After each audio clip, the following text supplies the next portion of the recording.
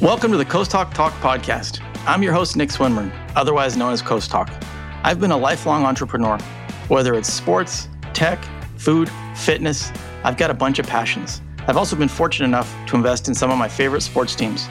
Along the way, I've met a bunch of great people, whether athletes, entrepreneurs, executives, and we hope to dive into their stories on our show. You'll hear backstories, successes, and failures throughout our discussions. Please subscribe, rate, and review if you enjoy listening to the show.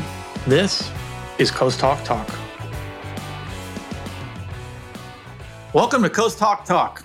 Today we're joined by Rasheen Smith, founder of FlexPower, co-founder of Realcast, venture partner of Elefund, international man of mystery.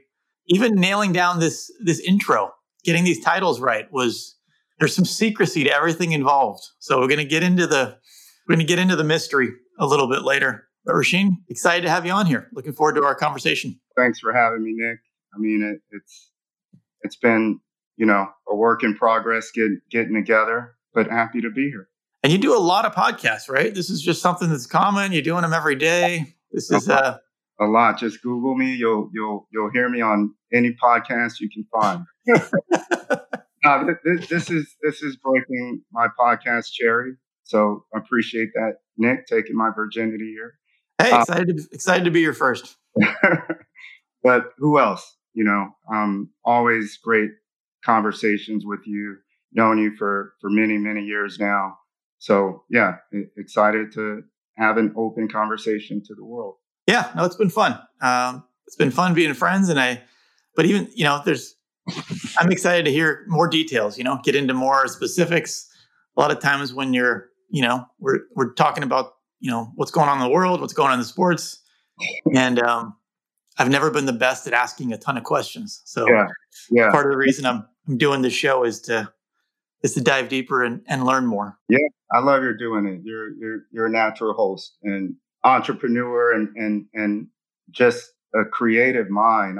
I've always loved and respected you for that. Like always, super cool ideas and on the cutting edge of shit. So, and unknown but incredible basketball player, right? I mean, you remember when we played, you were blown away with. I mean, that's probably the lasting memory you think of is like, man, those times we played in that little gym in Burlingame. Those skills you were unaware of this. I miss those days. We would have beast mode, Marshawn Lynch there. We'd have a good little run, man. I miss those playing days. I remember that. Yeah. It was funny. Now that you point that out, the first thing that came to my mind was when we played back then, it was if you won 2 in a row, we switched out anyway, just so everyone could keep playing. Yeah. And I think when Marshawn came, it was like his team won 2 games in a row.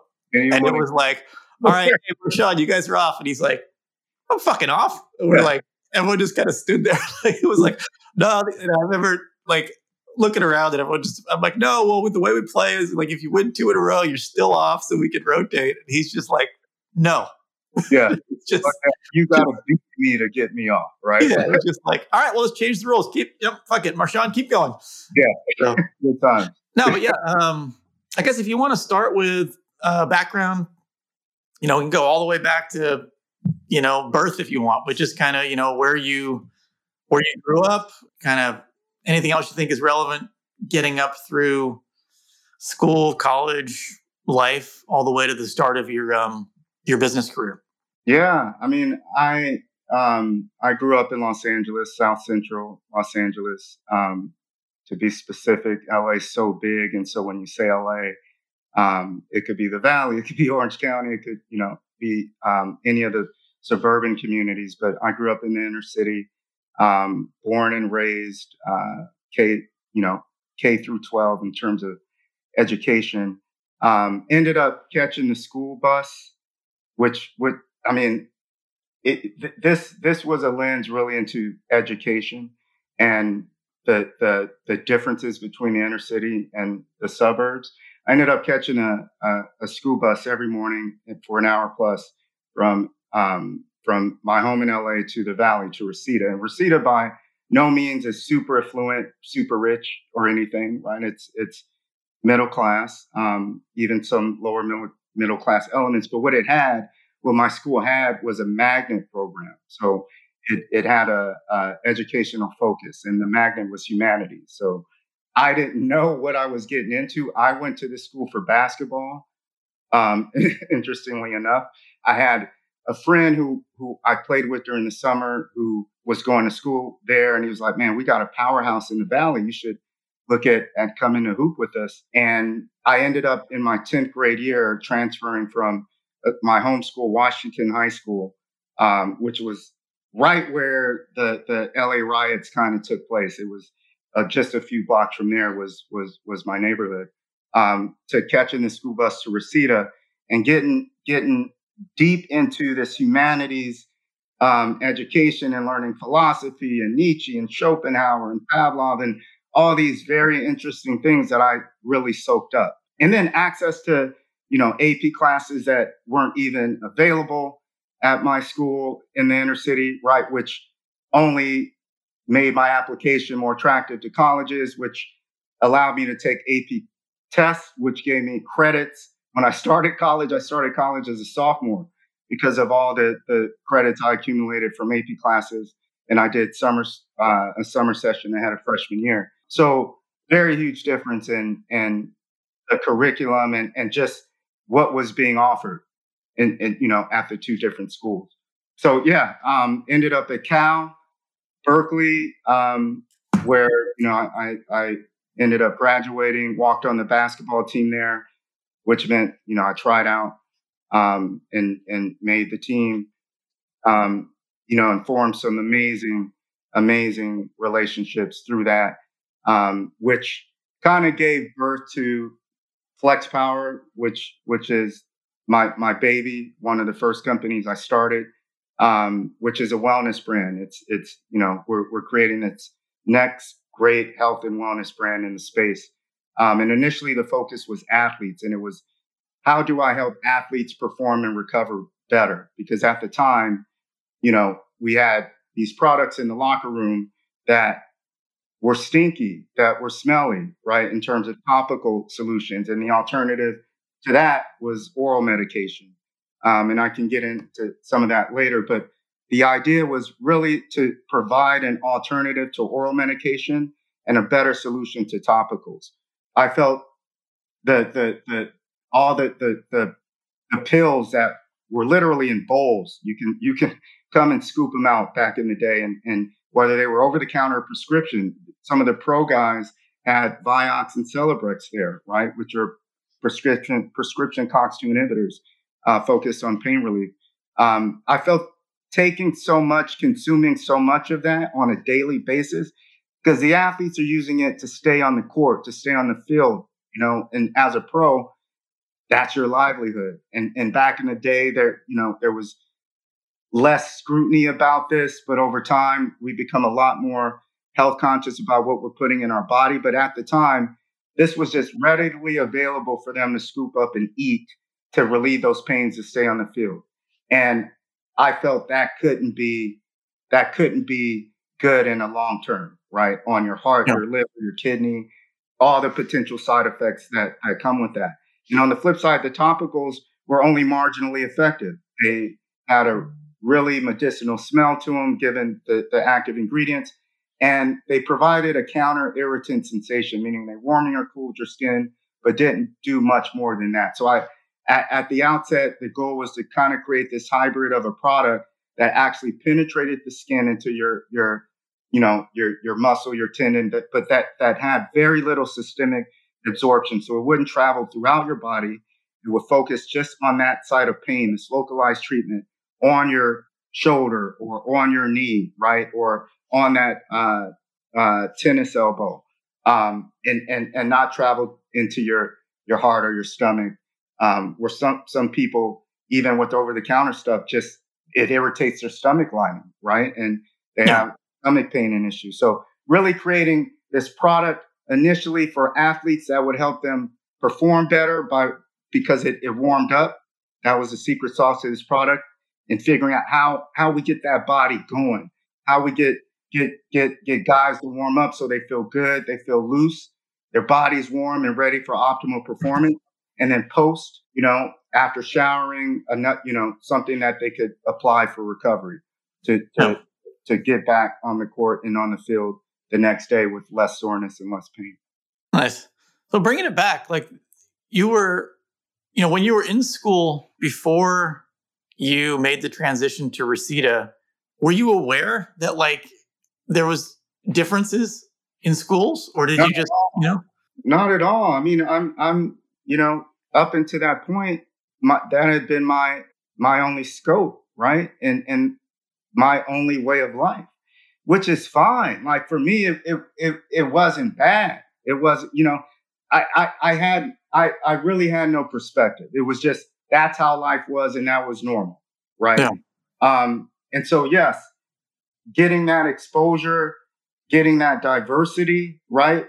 I ended up at a school that was super diverse, right? White, Black, Asian, Latino, and that was also very, very enriching with having friends from all these different backgrounds.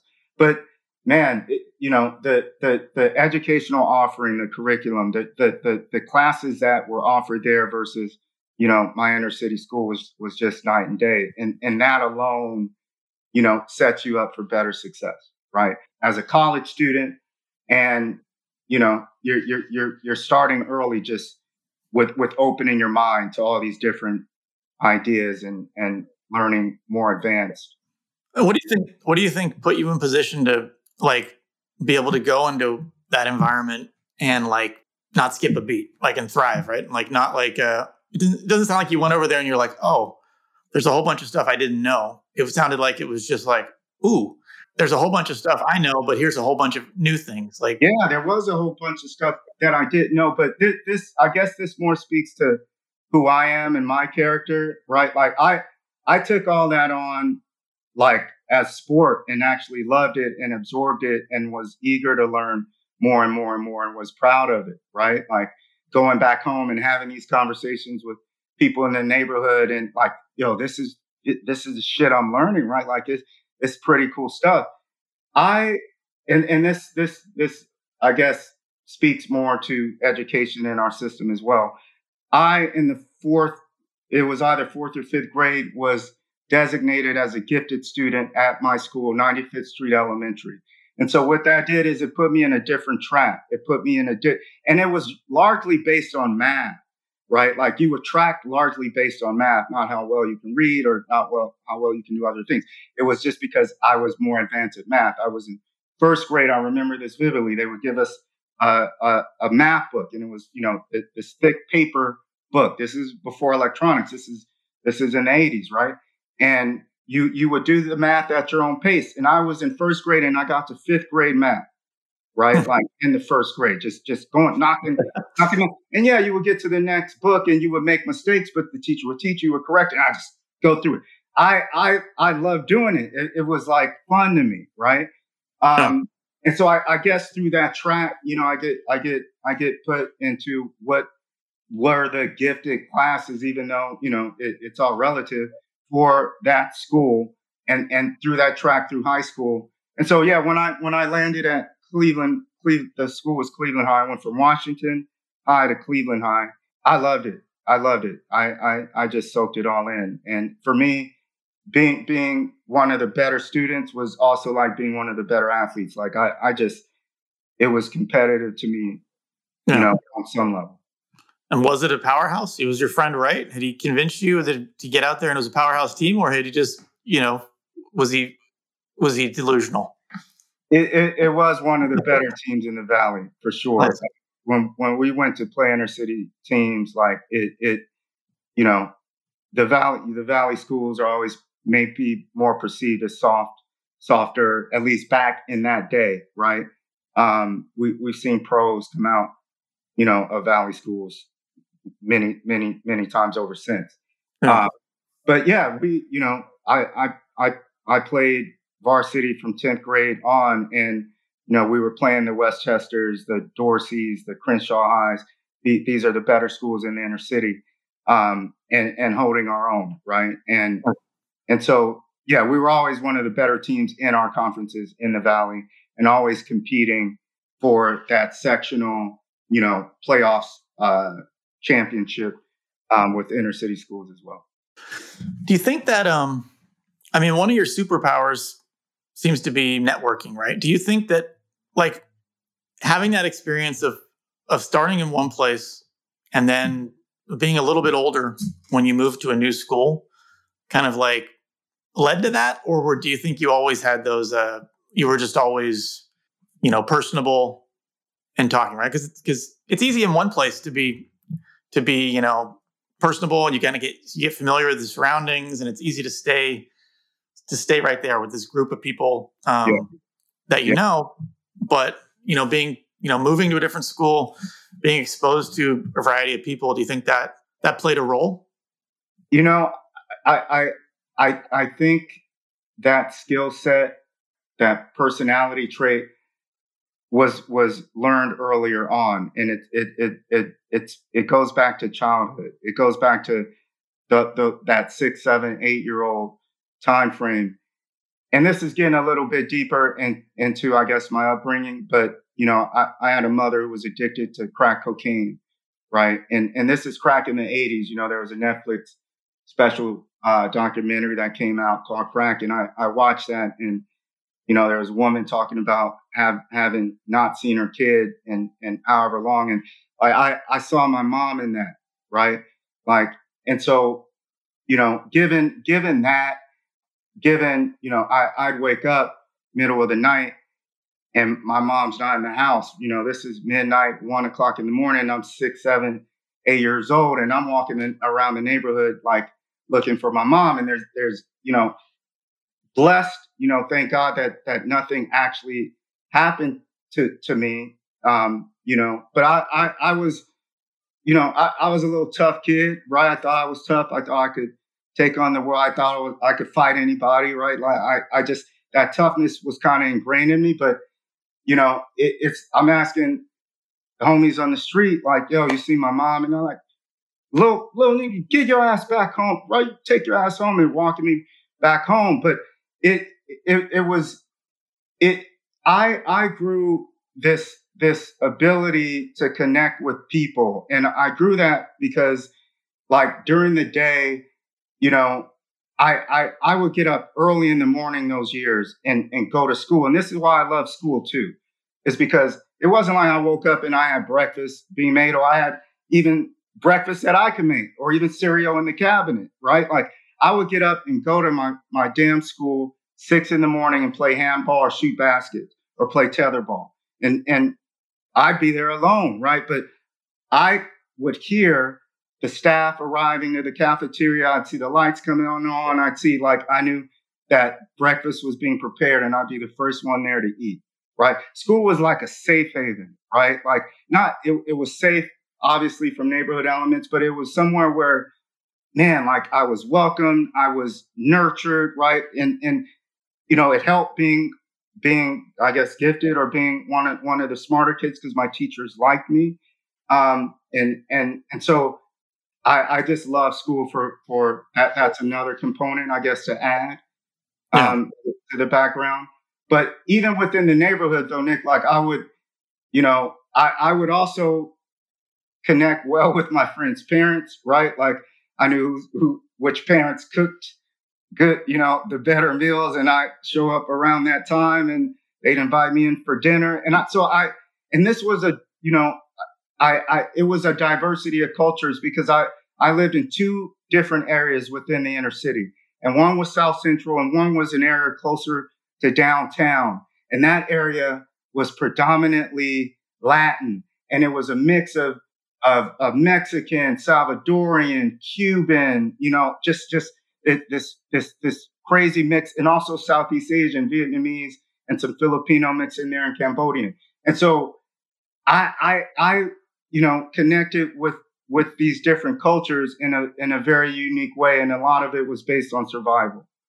And so I think all of that growing up kind of ingrained and made me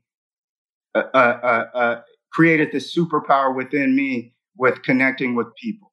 And over the course of my career, that has remained a superpower. and walked me into the opportunities that I'm in today. That's really interesting because as you were talking, I was thinking, I was relating it back to myself and thinking, like, I always wish that I had better networking, social skills. I think I'm friendly. I'm good with people that I know, but I'm not as comfortable with people I don't know. I'm not very good at developing new relationships. And I was just thinking to myself, well, shit, like, okay, I was lucky to have a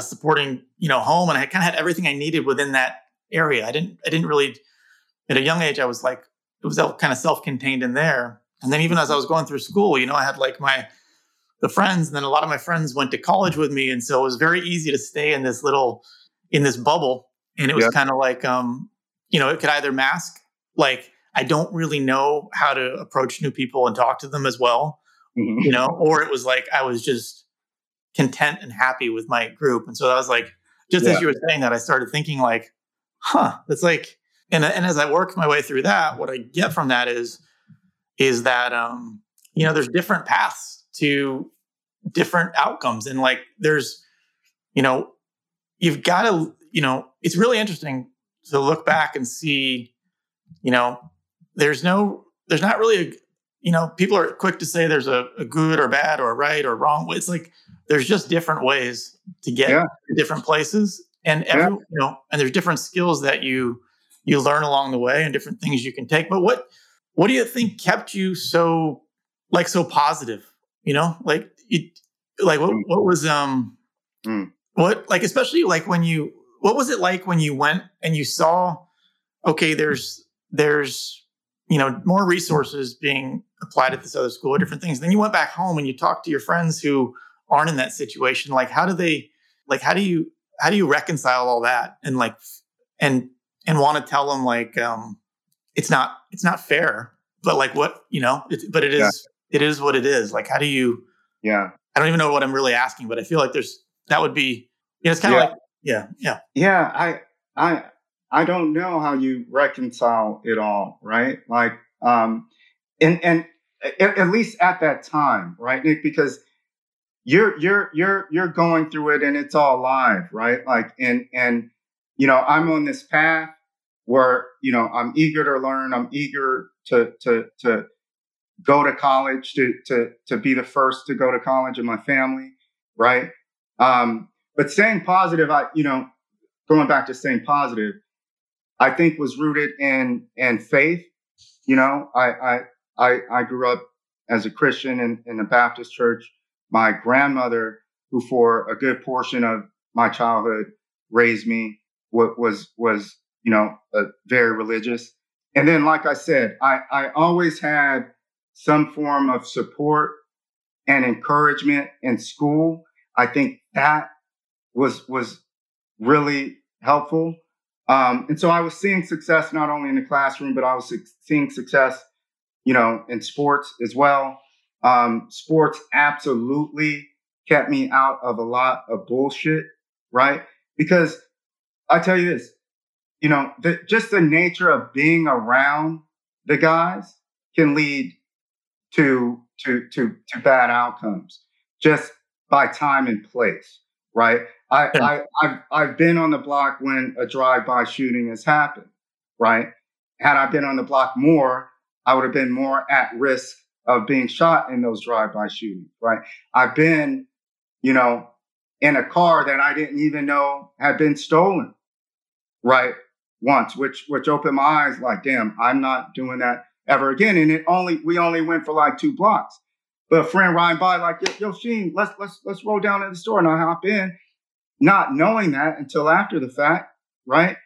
But if you get pulled over, all of a sudden now you're in the system, and I'm this kid with an amazing potentially future, but there are many times within the neighborhood that kids get weaved into wrong place, wrong time situations, and now they're in the system for the rest of their life, right?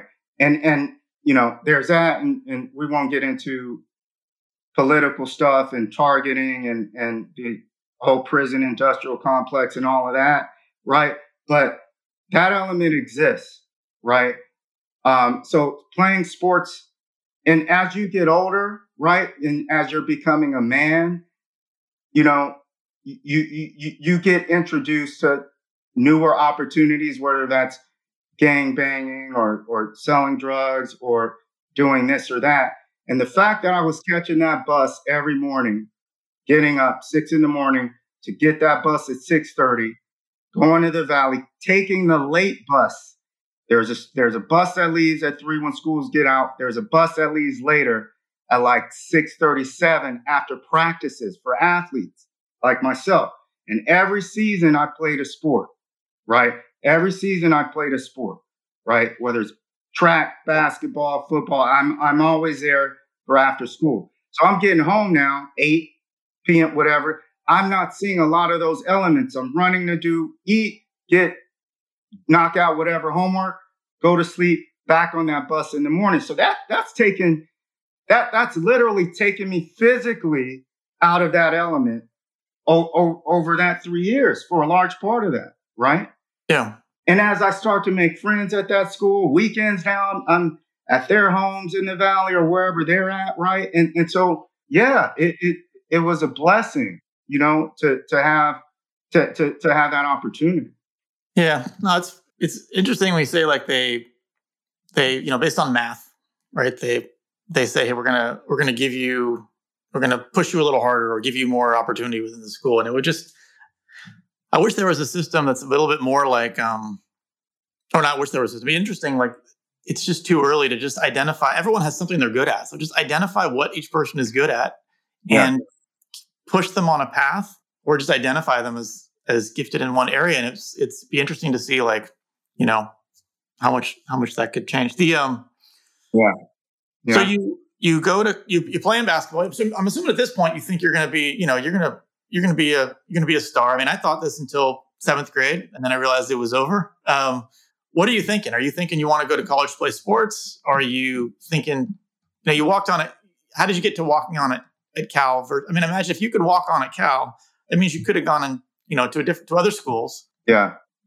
I think, obviously when you're younger, elementary, middle school, everyone thinks they can be a pro, right? You're probably the best in your school. You're one of the best in the neighborhood, right? Like, and locally, people are looking up to you and respecting you for what you're doing on the court. Yeah. And I ran track, and so like there's this dream there of playing collegiate ball, and maybe like, can I be a pro, right? Like, there's that dream. I as the years progress, that dream obviously becomes more of a reality in the form of, maybe I'm not that good. I mean, because you start to compete with players, across the country, right? Like, as you get older, and you really get to level set, right? Like, this is actually where I'm at. Maybe I'm decent and I can hold my own, but man, some of these kids are bigger, taller, faster, and can actually do what I do, right? Like, and so it became a thing that I was still passionate about, that I loved to do, that was fun. But I stopped viewing it as something that I would do as a career in the future, right? Yeah. I always felt I could make a college basketball team if I got there, and I wanted to pursue that and try that, which is what I did at Cal. I ended up knowing players on the team through my summer bridge session, that summer session before freshman year, because the freshmen coming in were also there with me. And that was Sharif Abdul-Rahim, who was like the 3rd pick in the draft after his freshman year. And we ended up having 5 pros on that team my freshman year who went to the NBA. And Tony. Who were the 5? You had Abdur-Rahim, Lamont Murray, Jason Kidd. No, Jason and Lamont were before me, so they were several years ahead. Sharif was the freshman. You had Sean Marks, who's the current general manager of the Brooklyn Nets, who played a decade plus in the league. You had Yogi Stewart, who had a short, good career in the league, ending, I think, Toronto or the Kings was his last team. You had Ed Gray, who was a 22nd pick the year or two after Sharif. I think he went to the Lakers. He went to Atlanta. And who am I missing?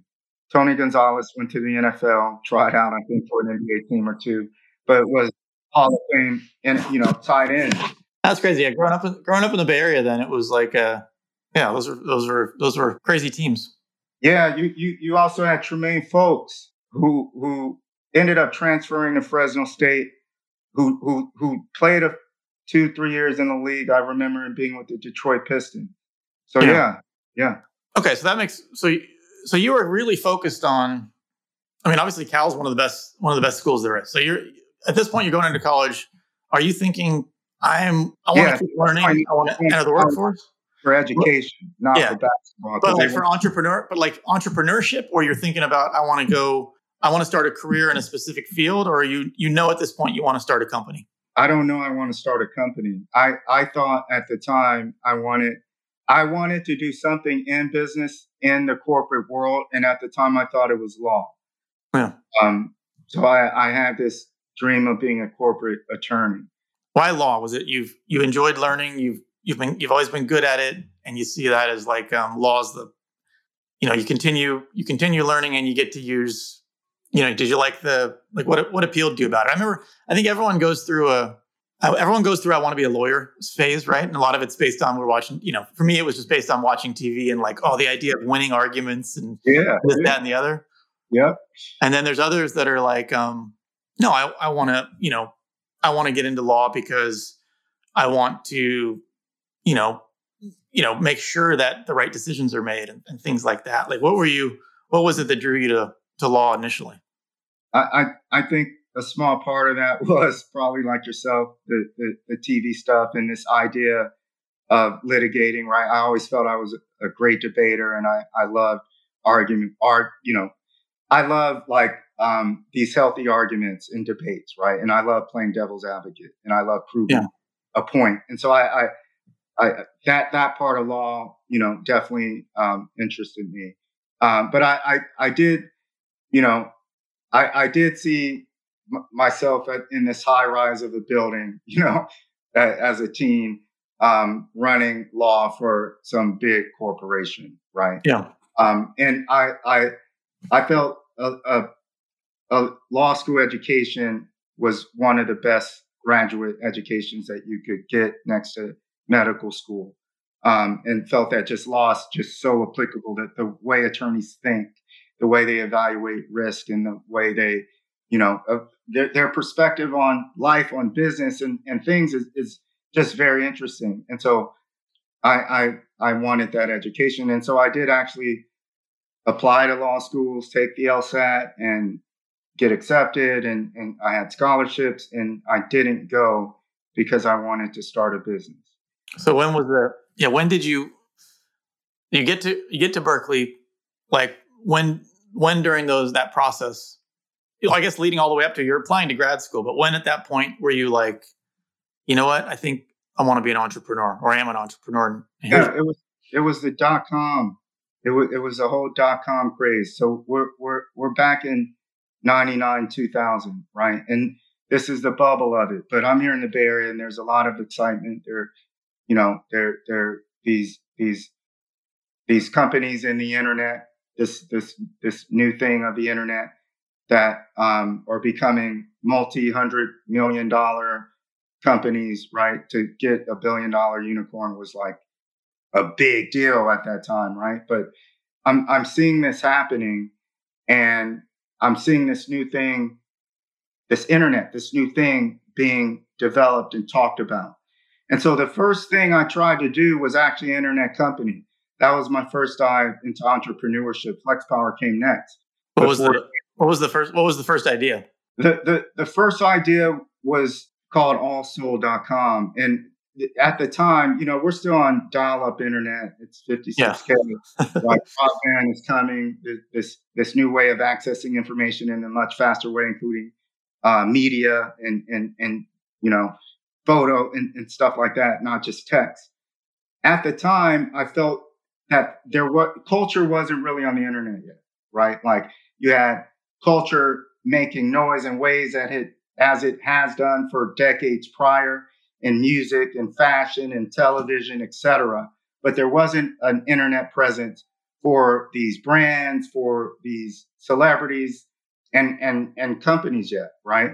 And so this idea of being this portal that not only had information, but had, a networking component, but also had e-commerce. At the time, there were these very specific demographic specific sort of networks like blackplanet.com or asiaavenue.com that were specific to that particular race. And Yeah.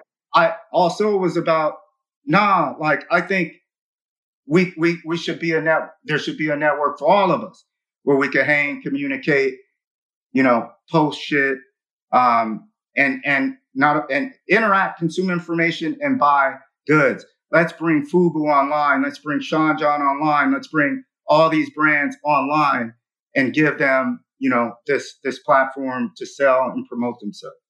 And so that was largely the idea. And, I had some other ideas within that, including this idea called Multimedia Passport that took the CD-ROM. The CD-ROM at the time was just something you put in a CD player and it played music. But I had this component that had a data component that linked you to the internet. So I was talking to artists about, beyond giving your fans this amazing music, you should think about a value add, right? Like we can add this other component to your music, to the CD that they can actually put in a computer, right? Believe it or not. And at the time, this is super innovative. I think this is 99, 2000. And from that, we're going to have this magazine with all showcasing all your stuff, and it's going to link to stuff that they can buy from you. And then we could do these private shows and do all these things when they come to town for the people who exclusively subscribe to that content. So it was a mix of all these things, but it was really bringing culture to the internet. It's funny. It reminds me of when I go back and revisit ideas, you almost get excited about the idea again. You're like, man, this is a good idea. You start think back to your ideas, and it's hard to think I'll be like, oh, I thought of that and I started working on it, and that was a good idea. And it's a lot of times it's just timing, but it's weird when you reminisce about it and you're like, why the fuck didn't that work? Why didn't I do it? Today. And then you always forget about, well, there was the circumstances either in the world or someone else was already doing it bigger, or you were young and distracted by something else, or it was one of 10 ideas. But it'd be interesting to just to list all these ideas and go back through and be like, it's probably like we're stuck in a time warp, and we're like, hold on, we could do the same thing today, just slightly different. Different things. And timing's everything, right? Like you said, what's happening in our world at that time factors in, right? And we ran into the dot-com bubble, right? Which had its impact on our economy. It had its impact on, the larger financial markets and then private markets. And so some of the capital dried up, at least for the time that I was seeking to raise for this. I had a little bit of seed financing from individuals at the very beginning, end of 99. But as I went to seek more capital to expand on this idea in 2000, there was just not much available, especially for, an idea like this, because culture was just, can you invest in that? People just weren't really getting it. And maybe I wasn't talking to the right investors, but I just quickly moved on to Flex Power and that, and kind of put that aside or on the shelf. So, yeah. Now, for some reason, I thought you walked on when Jason was on the team, because you guys struck up a friendship. I thought that was how you got connected. We struck up a friendship through the summer. So he would come back. Cal had some pretty dope runs in the summer when it was Harmon Gym. A lot of the guys who were pros who were in town would just come play pickup, right? And so Jay would come back, and the summer after my freshman year when he came back and we connected, it was from that point on that we became friends, and we got closer after I graduated. And he became, my big brother in many ways. But it was in summer ball. Yeah.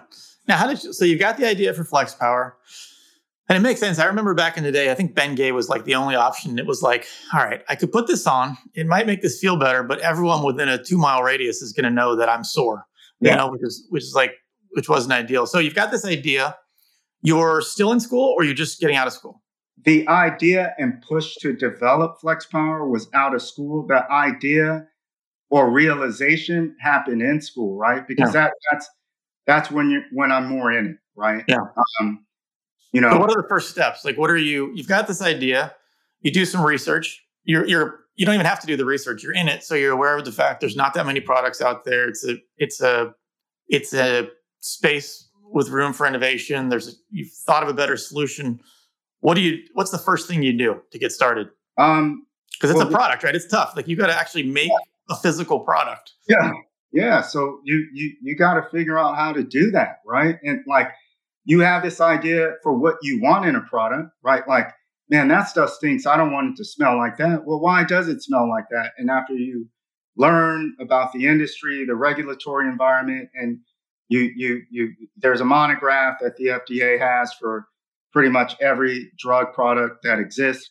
And it's a ruling basically that says, for depending on what condition you are treating, there are active ingredients that they deem as safe and effective for consumer use. And these have been studied and documented, and it goes through this sort of FDA process. And so in studying the monograph for external analgesics, which are topical pain relievers, you see that, the bulk of the ingredients approved to make a drug claim that this provides temporary relief of minor aches and pains in a topical form have menthol, methyl salicylate, or camphor, which are these strong odor ingredients. And the bulk of the market, 95% of the market will utilize a mix and match of these ingredients. So at the end of the day, they're very similar, which is why they smell very similar and they feel very similar, right? So at the outset, I'm like, why? I don't want it to smell like that, period. Like, what else can I use? So you look at the monograph and figure, there's these other ingredients. Yeah. This one doesn't smell. This one is a cayenne pepper derivative, capsaicin, which burns. It's like burns your skin. The idea with these topicals scientifically is that they provide a counter irritant sensation which taps into these receptors in your skin that send a signal to your brain that some activity is happening in that area and it's providing some form of relief. And so whether that cools, warms, that's sort of the idea. And so some of them just smell bad. So I wanted to address the smell first and foremost. I wanted to address the counter irritant, not just be a counter irritant, but how do I get it more into the skin, right? More through at least through the top layers of the skin, epidermis, and possibly through the dermis, and beyond. And so, I saw that there was this technology being used to target cancer in the form of liposomes, where there was this encapsulation of active ingredients that would provide this almost laser-like focus and target into the tumor, and without traveling to other parts of the body, but bioavailability just in that section. And that was next level stuff. But I thought, like, is there a way that I can take that conceptually and use that to encapsulate these ingredients and nutrients for pain relief and put that in a balm? Or, I wanted something lotion based that felt like lotion, that wasn't sticky, greasy, leaving a stain, but felt like you're putting on Lubriderm or Jergens lotion, right? That actually potentially hydrates and moisturizes the skin at the same time, but that's providing some penetration. Yeah. And long story short, in talking to experts and professors I knew and combing the drugstore aisle and looking at the different products and ingredients And then finding contract manufacturers, right? Contract manufacturers exist for founders and entrepreneurs and small companies like myself at the time. They have an R&D component, and they have this ability to manufacture product. So really huddling with them on this concept, and at the time bringing my athlete friends to create some excitement and buzz with it. Yeah. It was finding the right contract manufacturer, essentially. Were they domestic or international? Like, I mean, how did you find them? Or your they're first? domestic. Yeah. You'd be surprised. There's a good number of them domestically. Some better, some not. And I've had my fair share of experiences with different ones, right? So, and that's why some charge more of a premium for a service. And then I think another interesting thing is, everyone wants this like get rich quick company, and I think Flex Power has been a longer journey, right? You've kept developing it and going forward, and then tweaking it and changing the formula, and this is now the industry's evolved, and what's the next step? What's the next step? Yeah. Like, how have you stayed focused on that for so long? It's hard. It's fucking hard. Like there's no, as you know, because you actually helped me through one period in the Flex Power life of this brand, which this is on its third life. Literally, it's on its third life. The Flex Power today is a new company legally, entity wise, right? Since 2018, with a new team, my new partner and CEO, Heather, joining in 2019-20 with this idea of rebranding the company and expanding the product line with all these product ideas that I've had over the years. But it's definitely not easy. And there was a period of time where it was just floating in the water. It was just this, this amazing product that I knew I had developed, that I knew helped people, not just athletes, but help people, everyday people, grandmothers, mothers. And that realization came about almost pretty quickly once I had a product developed after a year and a half, 2 years of formulating with my contract manufacturers in the early days and giving this product to the athletes and the pros. And then their wives and mothers and grandmothers and brothers started calling me, hey, can I get some of that stuff? That stuff is helping with my hip pain, or it's helping with my arthritis, or it's helping with this.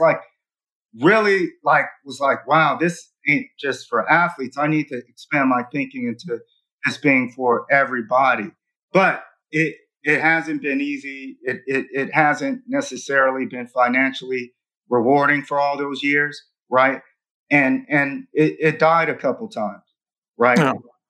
But my belief in this product, my belief in my product ideas, because now I'm really expanding on those ideas. It expanded from just being this product, that pain relief product that warms up, that athletes are using pre-game to warm up and then post for recovery, into a soothe product for everyday pain relief that's more, for the general population, that has this amazing and refreshing and invigorating sensation that's more cooling yet warming, a mix of both, that has arnica, that really focusing on natural with the product line, also removing anything that's toxic potentially to the body, although we are applying this topically,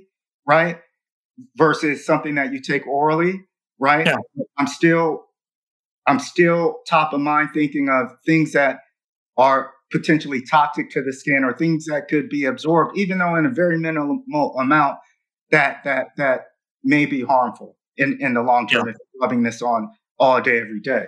And so, expanding into sunscreens and lip balms and products for skin relief, eczema, psoriasis, anti-itch products, and beyond, and creating this full suite of the next great health wellness brand is bath salts has become what it is.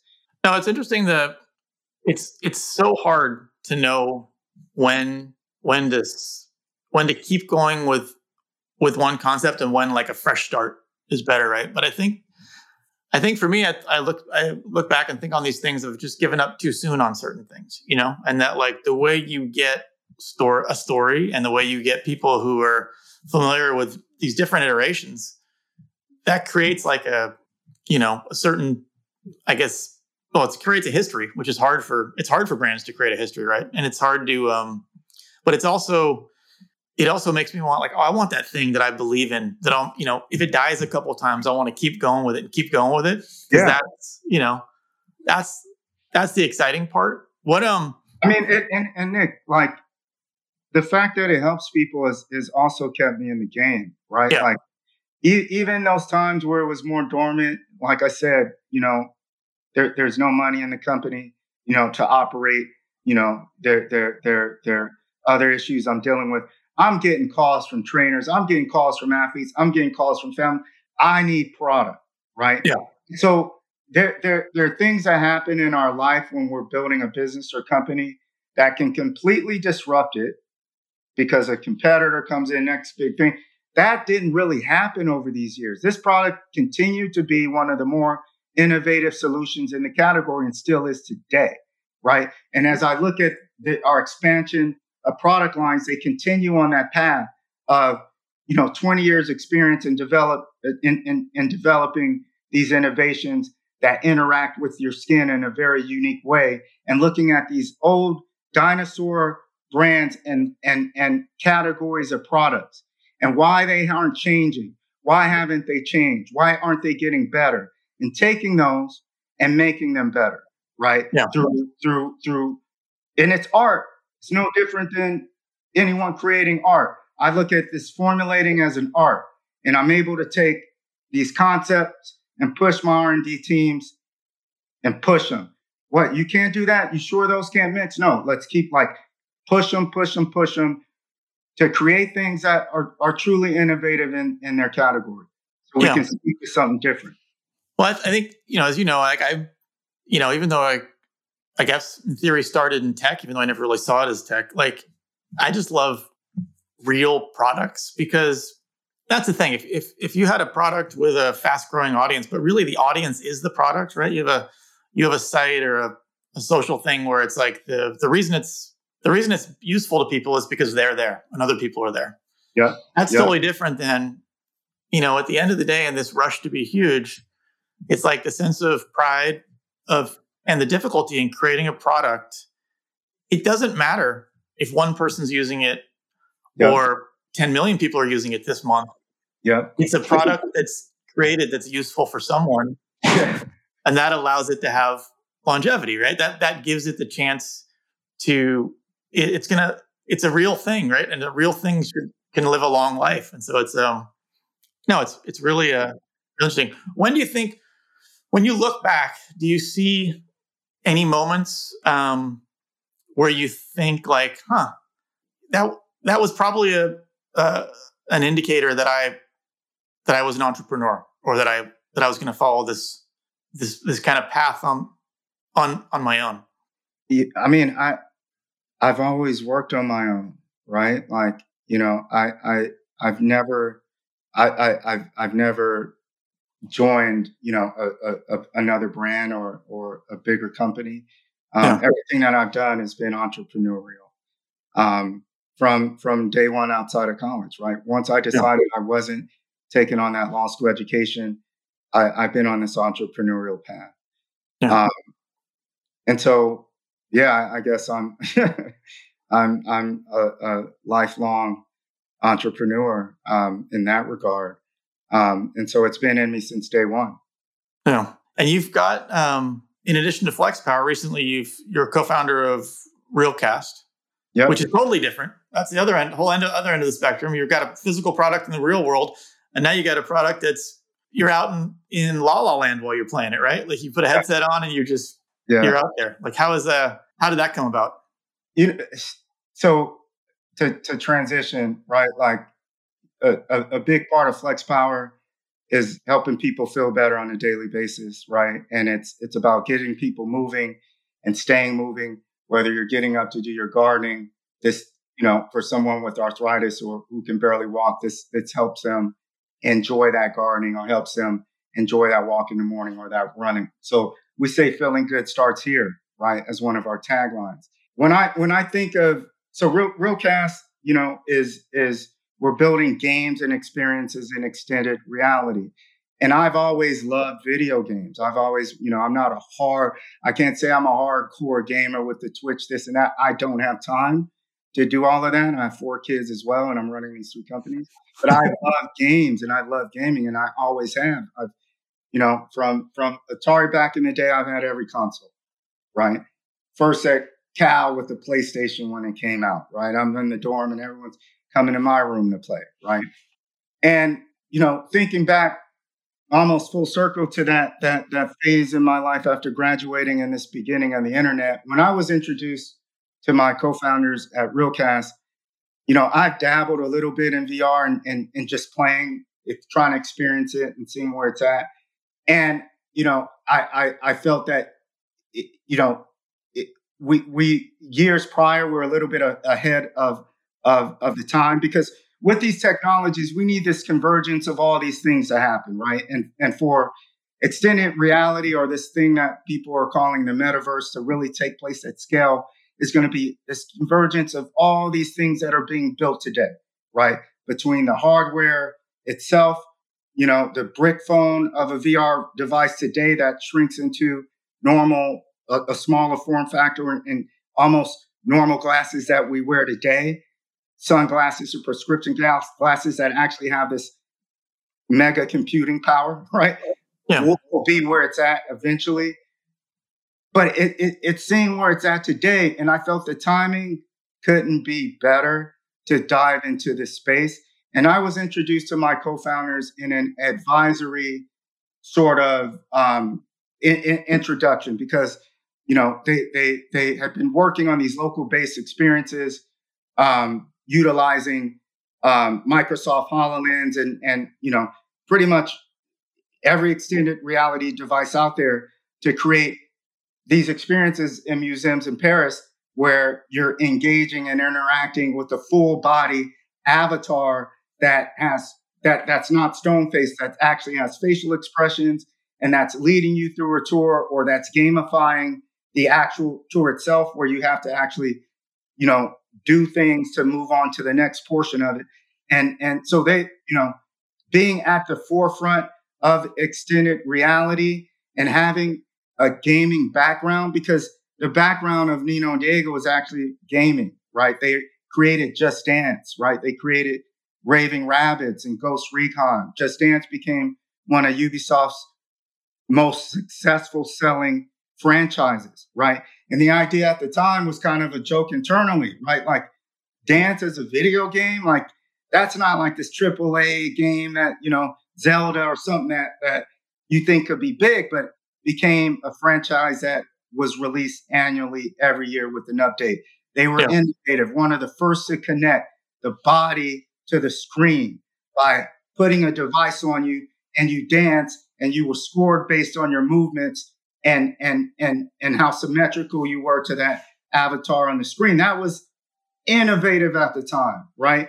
And so loving that background, and then spending time, over a 5-6 month period with them, learning these LBE experiences and what they were doing in these devices, and talking about gaming. Let's get back into gaming, and let's build these games that will be essentially the future of gaming, right? Really got me excited, really got my juices flowing, really got my creativity brain going. And it's no different from me conceptualizing a formula and not knowing how to make that in the very beginning. I've learned the R&D side of things after 20 years of being in this business. Then me taking these amazing developers as partners and saying, let's build this, right? And putting my stamp on that from the time you open that game and the logo pops to the music intro and that drops to when you land in the game and what that menu looks like, what those avatars look like, what the reward system looks like, what the levels are named, how we interweave celebrities and athletes into levels to make it more sexy and fun, right? Like really taking that creative hat into gaming is Yeah. what excited me. And yeah, it's totally different. But getting back to this idea of feeling good, I feel gaming truly connects people in a meaningful way, especially especially once online developed, right? We remember times where we're just playing games and it's single player. This is before I remember getting my Xbox and playing Halo for the first time, where I had the headphones and the mic on, and I'm able to talk to people for the first time. And I'm running around as a mech, right? But we're a clan, right? Yeah. it gaming just connects people in very meaningful ways, and I love this idea of how it also makes you feel good, and it's an outlet, for many people. No, it's definitely an exciting space, and definitely what you showed me is exciting, and seems like a really big opportunity. Just got to get more people putting those headsets on, but I think that comes, right. It's that same thing of having that patience of like, hey, we're going to build something that's gonna be ready for people to experience it. It's it actually absolutely the equipment. Just like we look back at the mobile phone, right, and its evolution, right, and Palm Pilots to the Blackberries to the Nokia flip phones, and damn, then this iPhone came. That was crazy, right? Then the iPhone came, and this isn't even a decade ago, right? That first real iPhone really took off in 11 or whatever it was, right? That now we have this touchscreen, and now we have this whole new economy sprout up. This whole new development and whole new batch of companies sprout up that became some of our biggest companies today, right? Yeah. Ubers, DoorDashes, et cetera, that didn't have a platform to do that in 05, in 06, 07. That equipment gave them that platform. We're experiencing that right now in extended reality, where there's billions of dollars being pumped into, the basement of these companies where they have these labs and they're developing the next generation of the internet and how we're going to access it. It will no longer be this mobile phone or this laptop or this iPad that you have to click and press a button and access the internet. You're going to be walking around in your daily life with internet connectivity stacked on top of the real world, right? That's ultimately where this thing is going to go. And these guys are working on it. So some people might say, you got the BlackBerry today and the Oculus or Meta Quest, and the iPhone version is coming with Apple. Who knows? Who knows what's coming? I've gone to conferences. I see all these baby companies working on these very cool devices. It's being developed, right? And there's a technology stack that's being developed to come with it. How we transact, in that environment, how we have the synchronous 3D rendering of these virtual worlds that are persistent, that are always on, that you can always access 24/7 in whatever identity that you are. There's an interoperability component, right? Right now, you can't be whatever avatar you are in the Meta device and hop over to the PlayStation and take that skin and that gun with you. At some point, like you as you are, Nick, you could travel to China, you could travel to Canada in that shirt, what you're wearing today, anywhere in the world, anywhere in our physical universe. And at some point, you'll be able to do that in your extension of your physical identity, your digital identity, in the form of that avatar. Do those same things. Which I got back from Japan. I don't even know when. A couple of days ago, and there's you do those long trips. You get back and you think, was I really there? Is it really possible that I was there, or did I just imagine it? So I get that. Now you've always been someone people go to for connections, to run ideas by them, and that can be exhausting, right? It can be exciting, but can also be exhausting. Yeah. And it's almost like it takes a lot of time. And so, tell me about joining Elephant. It sounds like you've kind of formalized. You might have a way to formalize that process. Take those skills of kind of knowing what's going on. I mean, obviously, hearing you talk about two totally different topics, you know a lot more about a lot more than I do. How has that been going, and what are you What are you nice. doing? What are you looking for?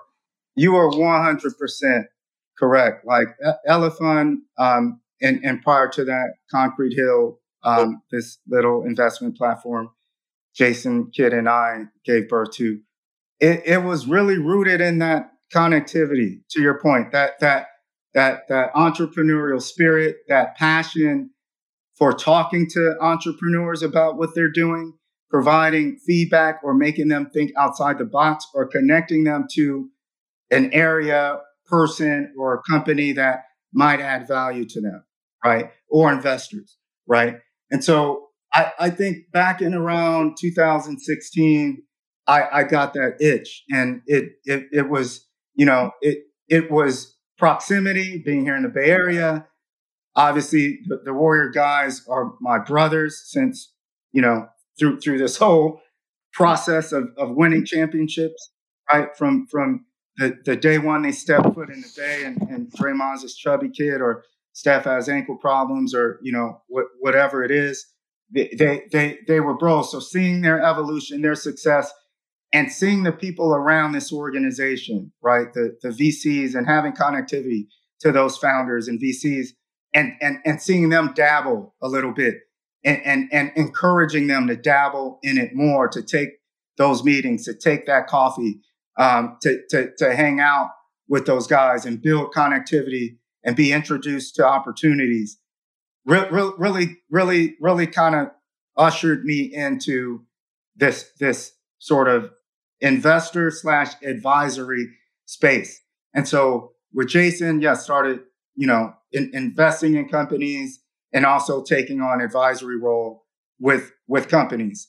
And I met Sarek from Elephant back then. Like, almost the first thing we went to was a YC batch in 2017, Jason and I. And I don't think an athlete had been there yet, right? Before that, Jason came with me, and I brought Aaron Gordon the next day.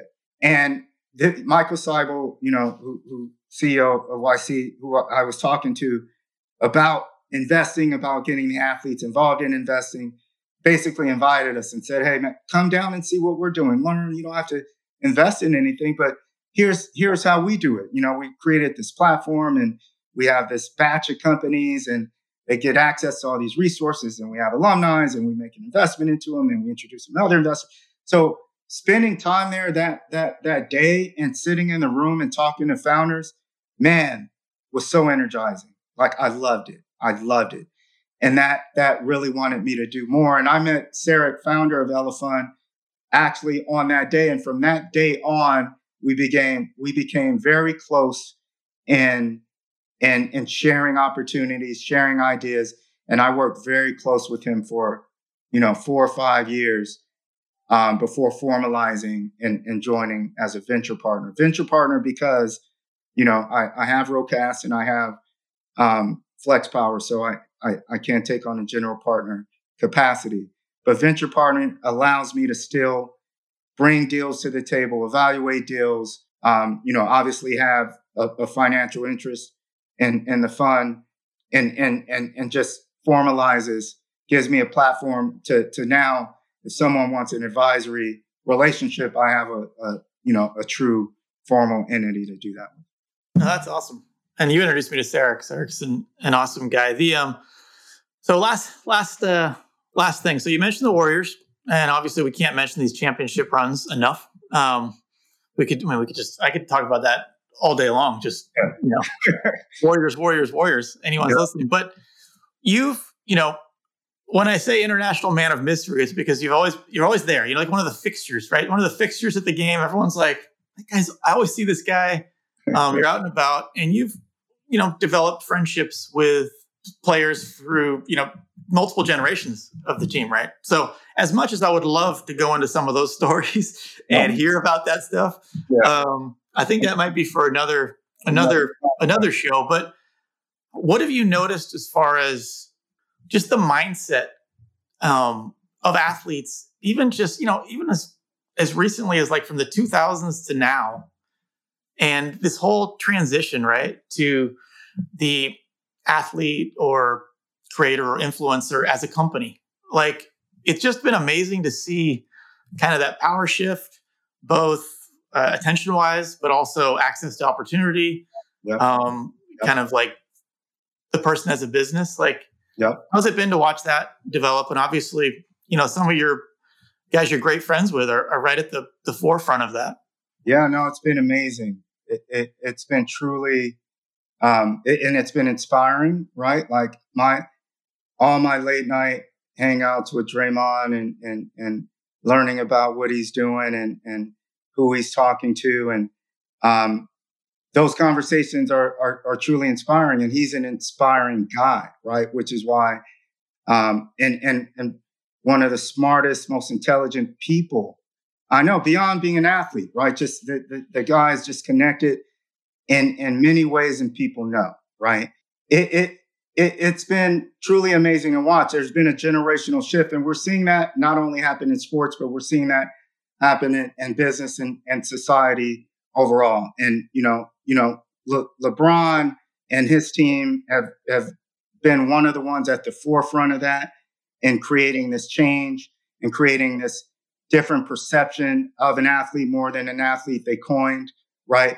And him being that mentor to that younger generation of athletes that came after him has truly been impactful, right? That you can be a business. You actually are a business. You actually are a corporation. I mean, your sales, your revenue, right, is more than the majority of companies in our world, when you consider all the small businesses and everything on. You are a corporation, right? And so you have this platform to uplift and inspire so many people. And he's been able to do that within his network, his team, his family, his close friends, who then expand within their networks. Clutch is, seeing what Rich Paul has done with Clutch and how he's expanded that platform from basketball to football.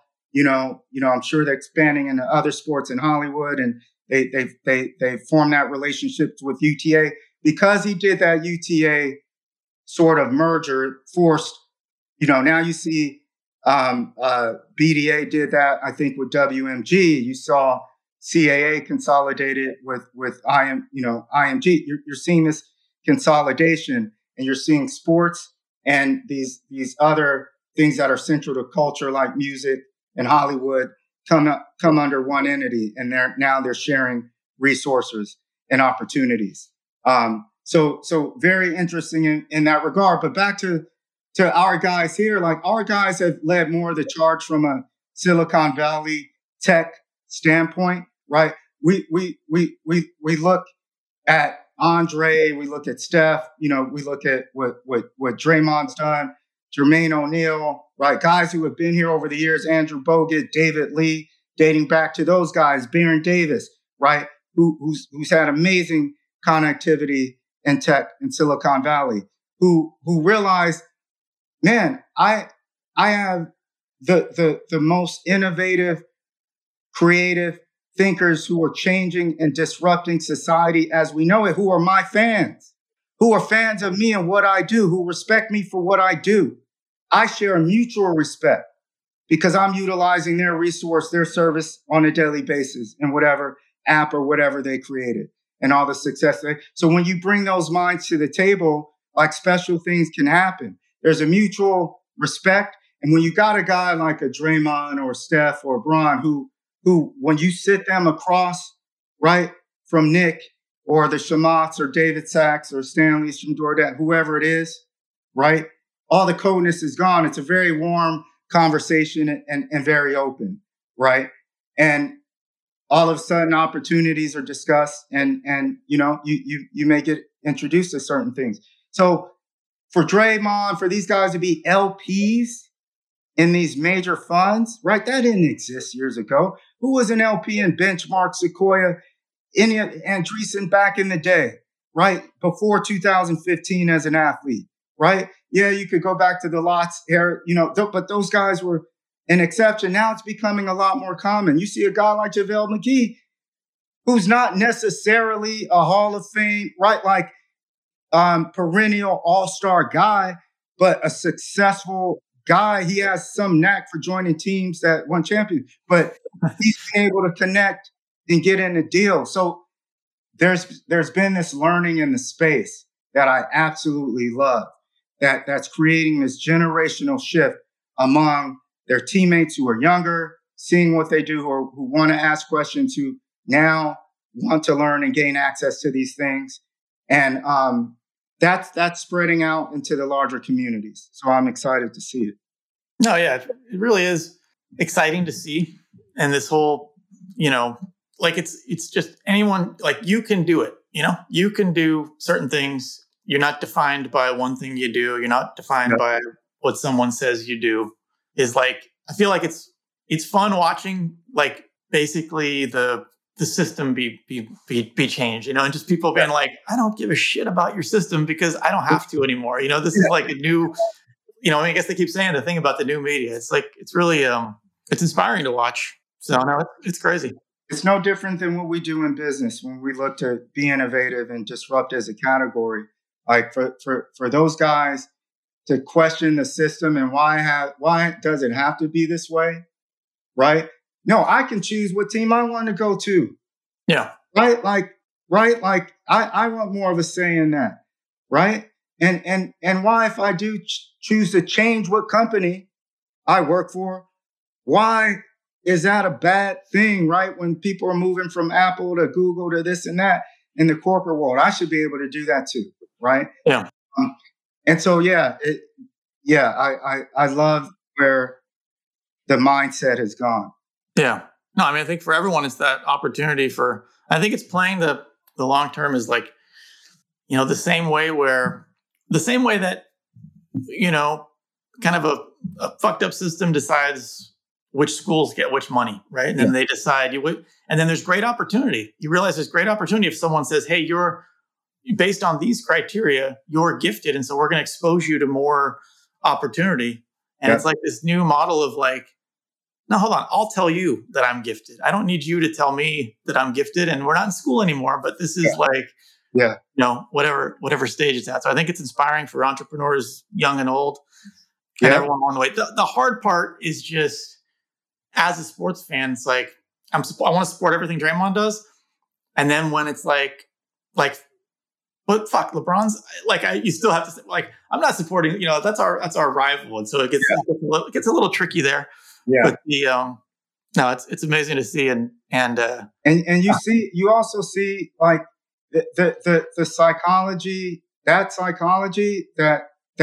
may have existed historically among athletes. Like, oh, he's on that rival team. Like, I can't socialize with him. And there are moments and periods of time where you don't. If you're in the fucking NBA finals, you're not going to hang out with Bron, right? But outside of the sport, why can't we interact? Why can't we share ideas? Why can't we share resources? And so because that wall is fallen, right? I think you're seeing a lot more connectivity among the guys, right? Yeah. And just that mutual respect with, let's uplift each other, right? Yeah. Yeah. It's like, there's, as fans, you want to dictate like how people interact during the game and around the game, right? But even back in the day, I remember when Magic and Isaiah were friends back in the day, and that was very like people, but what the fuck? Like you can't be friends. You can't like hug each other before the game starts. Because they wanted that rivalry, but it's and that mentality from those two guys. Yeah. Look at that generation. Isaiah and Magic are two of the most successful business people, right? From that era, right? So that mentality translated into their future, right? Because I'm sure they were connecting the dots as athletes. Yeah. During that time when they were actively playing. Yeah. And hopefully it when we think about that mentality of the fan and their perception of the athlete, hopefully at some point that will stick to the court, right? Because and I think the things that Draymond's doing, for example, helps people and this internet and everyone being able to hear and access these guys at the click of a finger now, whether it's Twitter, whether it's into whatever, like you get to know the person. You get to know the person outside of basketball. what they represent, right? Yeah. Are they a family guy? Are they in the business? What are they, what are they doing? And Draymond's podcast is an amazing lens into who he is as an individual. And I love that he launched it. He's doing that it's growing. I mean, his plans for what he wants to do from a media standpoint, I think he can build an empire, right? But people are actually getting to know him and getting to know how he thinks. And so I love reading the comments because now you got guys who probably weren't fans of him previously because they're a fan of another team or because they may not necessarily agree with what he does on the court, despite him being one of the best and most successful winners of this generation with the Splash Bros. You get a new scope on who Draymond is, and hopefully you can respect and appreciate that person as a man and not necessarily a basketball player. Yeah, I think the only people that struggle with it are the people who they liked that not everyone had the same access to things or didn't have the same platform, right? And so really it's like it's pushing it to people to be like, come on, why do you really not like this? Like you better look inside and you better figure out why you really don't like this. And it's not what you want. It's not why you think it is. It's like it's going to make people either look inside and become better, or it's going to make people like just be angry, angry at the world. And blessing and a curse, right? Like these platforms and the access that you're providing to the public and fans, right? I mean, it varies from, celebrity to celebrity. This translates outside of sports too, right? Like it's what you choose to showcase it. The more we hear direct, the more opinions you hear directly from people, the better you are for it. You know? And this having filters or lanes people have to stay in, or an external party getting defined what you can or can't do. Like the more of that there is, the worse we are. So it's exciting to see, and having kids, it's exciting to know. Listen, the sky is the limit. You guys like what a. I think it's actually hard. I think it's hard. I don't know if I'm that old, but it's hard for me to relate to I remember Tony Atapos telling me when Twitter was first launching, he's like, you got to get on Twitter. You got to do this. You got to do this. And I'm like, why? Why do what do I want to be out there for? Why do I want to build a following? And now it's like, we didn't realize that was going to be the biggest overall shift of anything, right? Where you are you. Yeah. That's where the value and the opportunity is, which is such an exciting thing of you get to decide. So, and it's happening in these virtual worlds now. I mean, I don't know about your kids, but mine are, every chance they get, they want to be in Roblox or they want to be in Minecraft or my kid's he's in Valorant. I guess he just decided that. In fact, when we were in Japan, we went to, what do you want to do? He's like, I want to go to one of these gaming cafes. And so we did gaming cafe. How long do you want to be here for? He's like, 3 or 4 hours. Like, what the fuck? 3 or 4? Okay, fine. But it was...